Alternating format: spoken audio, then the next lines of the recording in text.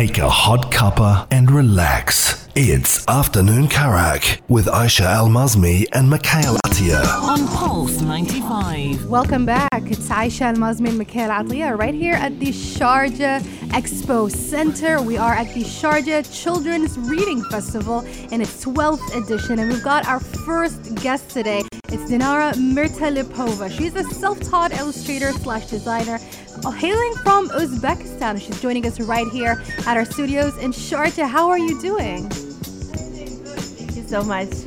I need to ask you, this is when I went through your Instagram account and I saw the burst of colors, loved them very much, but also I noticed something. You didn't call yourself a graphic designer or illustrator. You said folklorist.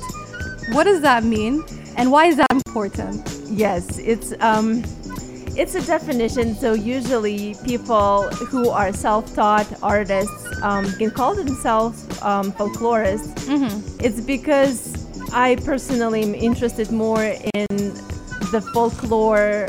I love cultures. I always like to take a peek at culture and cultural backgrounds. Mm-hmm. That's why I say I'm definitely not a graphic designer. I am a folklorist because I'm always attracted to patterns.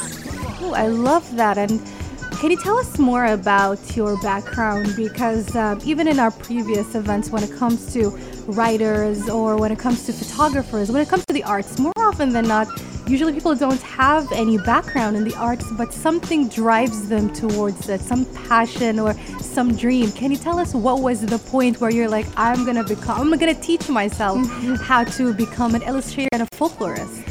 Sure, absolutely. I was always like an artsy child. I liked to doodle, but I never thought of myself as an artist because I thought you have to be professionally trained to become one. And that's like a very huge misconception. Many people think that if you don't have a degree in art, if you don't go to art college, that you're not an artist, and that is not true at all. You can absolutely paint at home, and as long as you enjoy the process, basically you are an artist. And I graduated from college studying computer science, so I basically could never stop drawing, and eventually my path took me into illustration. MashaAllah. I love that. When it comes to folklores, we know that it's basically stories of old being retold over and over, getting passed on throughout the generations. But when it comes to Soviet Uzbek folklore, I know American folklore, I know European, I've seen Celtic folklore, but what is Soviet Uzbek folklore? Oh my goodness, it's so rich and so beautiful and so colorful. Well, I grew up basically among the patterns. We have the rugs and carpets like on walls, on the floor, like everywhere. Women, they love to dress in like bold patterns and bold colors. So it's very traditional. It's like a mixture of Uzbek traditional style plus Uzbekistan has been under the Soviet influence for 100-some years, and that also only enriched the culture, making it even more diverse in a way. I also noticed on your official website, some of the books, they're all sold out. I'm wondering, are they even available here at the fair itself, at the festival? Yes, absolutely. I'm sure they are. Unfortunately, I don't know how to point people. We'll go look and we'll find it. Yeah. We'll go exploring. Because right I'm like, here. oh, okay, they're sold out. That means I can't get my hands on one of these. I'm so curious. Probably just on my website, but you can always find them on Amazon. Amazon makes it available basically for people all over the world. Now, some of your work, you do things like The Beauty and the Beast, Princess and the Pea. These are well-known stories. But I know as a folklorist, you want to give it your own creative twist. So what is it about your story, your iteration of it, that makes it unique and more different? It's just the way I paint it, I guess. It's that my own naive touch to the characters that makes them look a lot different. And then, well, basically all those old stories need to be retold because our current generation is a lot different than those kids from centuries ago. So they all have a modern twist, and now they have a modern look because of current days. Nice. I love it, what you're saying right now, but I also noticed that, especially since you said naive touch, and when somebody says naive, it means that, something may be very simple. We're not saying simple is bad, but especially with your artwork, and I go back to your Instagram and even the pictures on your illustrations on your books and whatnot, you choose some specific colors, and we see them repeated again and again and again. What do they mean? Are they important to Uzbekistan's folklore, or is it just some colors that you have a certain special feeling towards? Yeah, they are my personal. So naive, basically, like you said, means very primitive and very simple. Most of the folklore artists are naive artists because they weren't professionally taught how to paint. For example, if you look at the horse painted by an artist who knows the proportions, who can render it so professionally that it looks like it's almost a photograph, then a naive artist, horses are completely disproportionate. Sometimes they have very thick bodies and teeny tiny little legs. So it's more about how you feel about art rather than accuracy. So you're expressing and you're sharing the art through your heart, and it's not about precision, and it's not about being photographically accurate.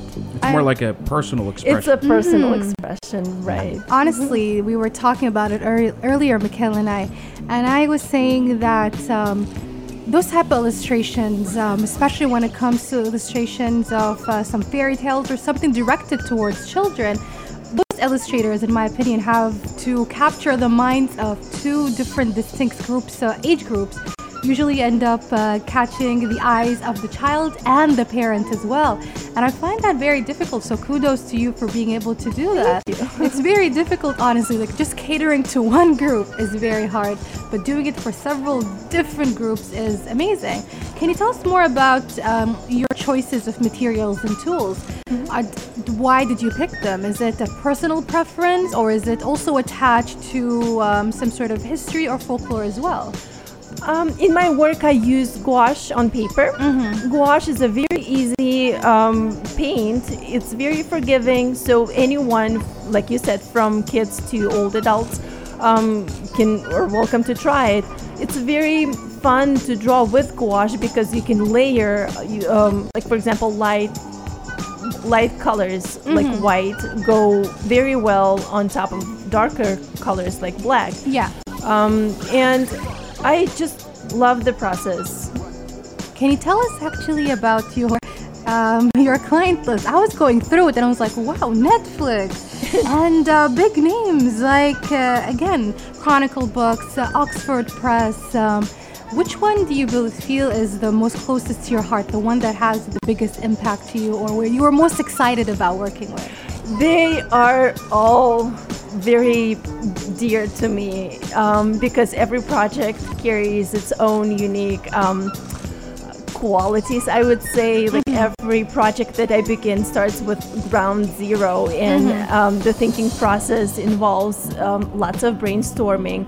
So it's very, very difficult for me to pick just one project and say that it was the most significant, because I've done books and I love doing illustration for books. I've done surface design, which includes collaboration with fashion companies. I've done murals just recently in Cleveland, Ohio. There is a very huge mural covering an 8 story building.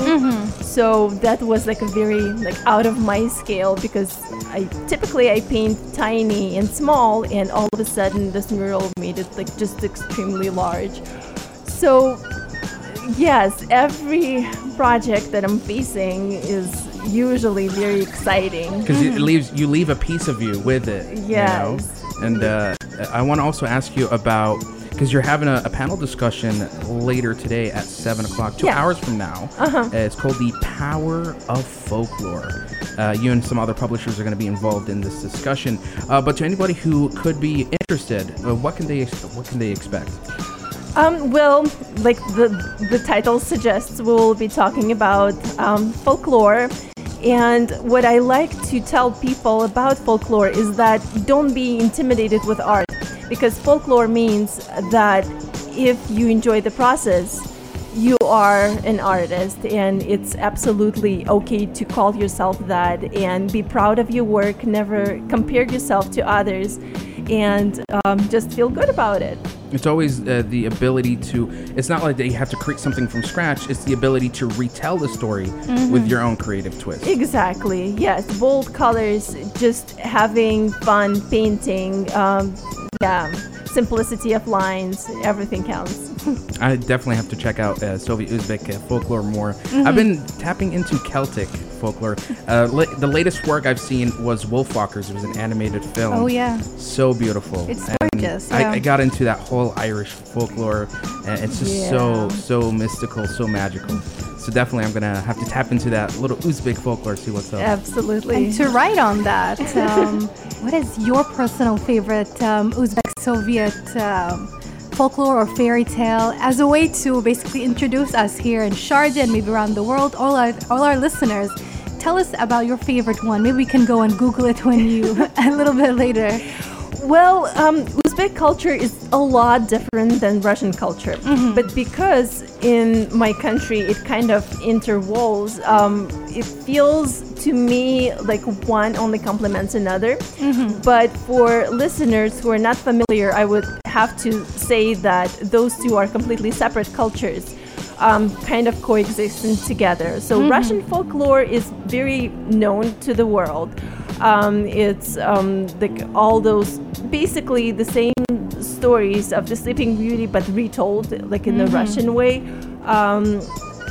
There is a book with chronicle books that's coming out next year. It's called Russian Folk Tales, and I'm extremely excited about it. So, I'm so sorry. It's actually coming out this year in September. Oh, exciting. Yes.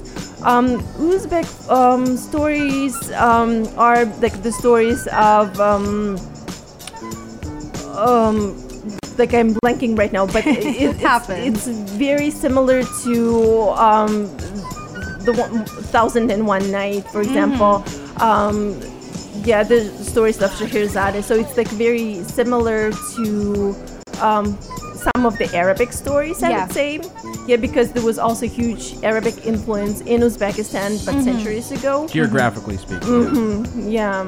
All right. So Soviet Uzbek folklore, I'm sure this is something you're going to discuss much more in detail in your panel later today. If anybody's interested, you can tune in there. It's a whole panel discussion, and it's going to go from 7 all the way till 8 o'clock today. It's called The Power of Folklore. And before we wrap up, can you give us a couple of words to all those people, whether they're children or adults, no matter what age they are, since you are a self-taught artist and illustrator, what do you want to tell them so they can finally take that push, that step to kick off their artist career? I would say don't be intimidated by a blank page. Don't be afraid of that blank page. Just fill it up with colors and just pick up your brush and draw. Just go crazy, basically. Just go crazy. Inspiring words. Exactly. We always hear it, but it's always important to hear it from people who are well established, just like you are, Dinara. And we are so happy to have you here to speak to you. Thank you so much. We look forward to perhaps maybe meeting you around the halls, and maybe some of our listeners can bump into you and speak to you as well. I hope I can get my hands on those books as well. Oh, yeah. Definitely. We're going to be on the lookout, Mikhail and I, within the next couple of days, because the event is 10 days long, from the 19th to the 29th of May. We're going to be taking a short break in the afternoon. Karak resumes right afterwards, so stay tuned for that and so much more, only here on Pulse 95.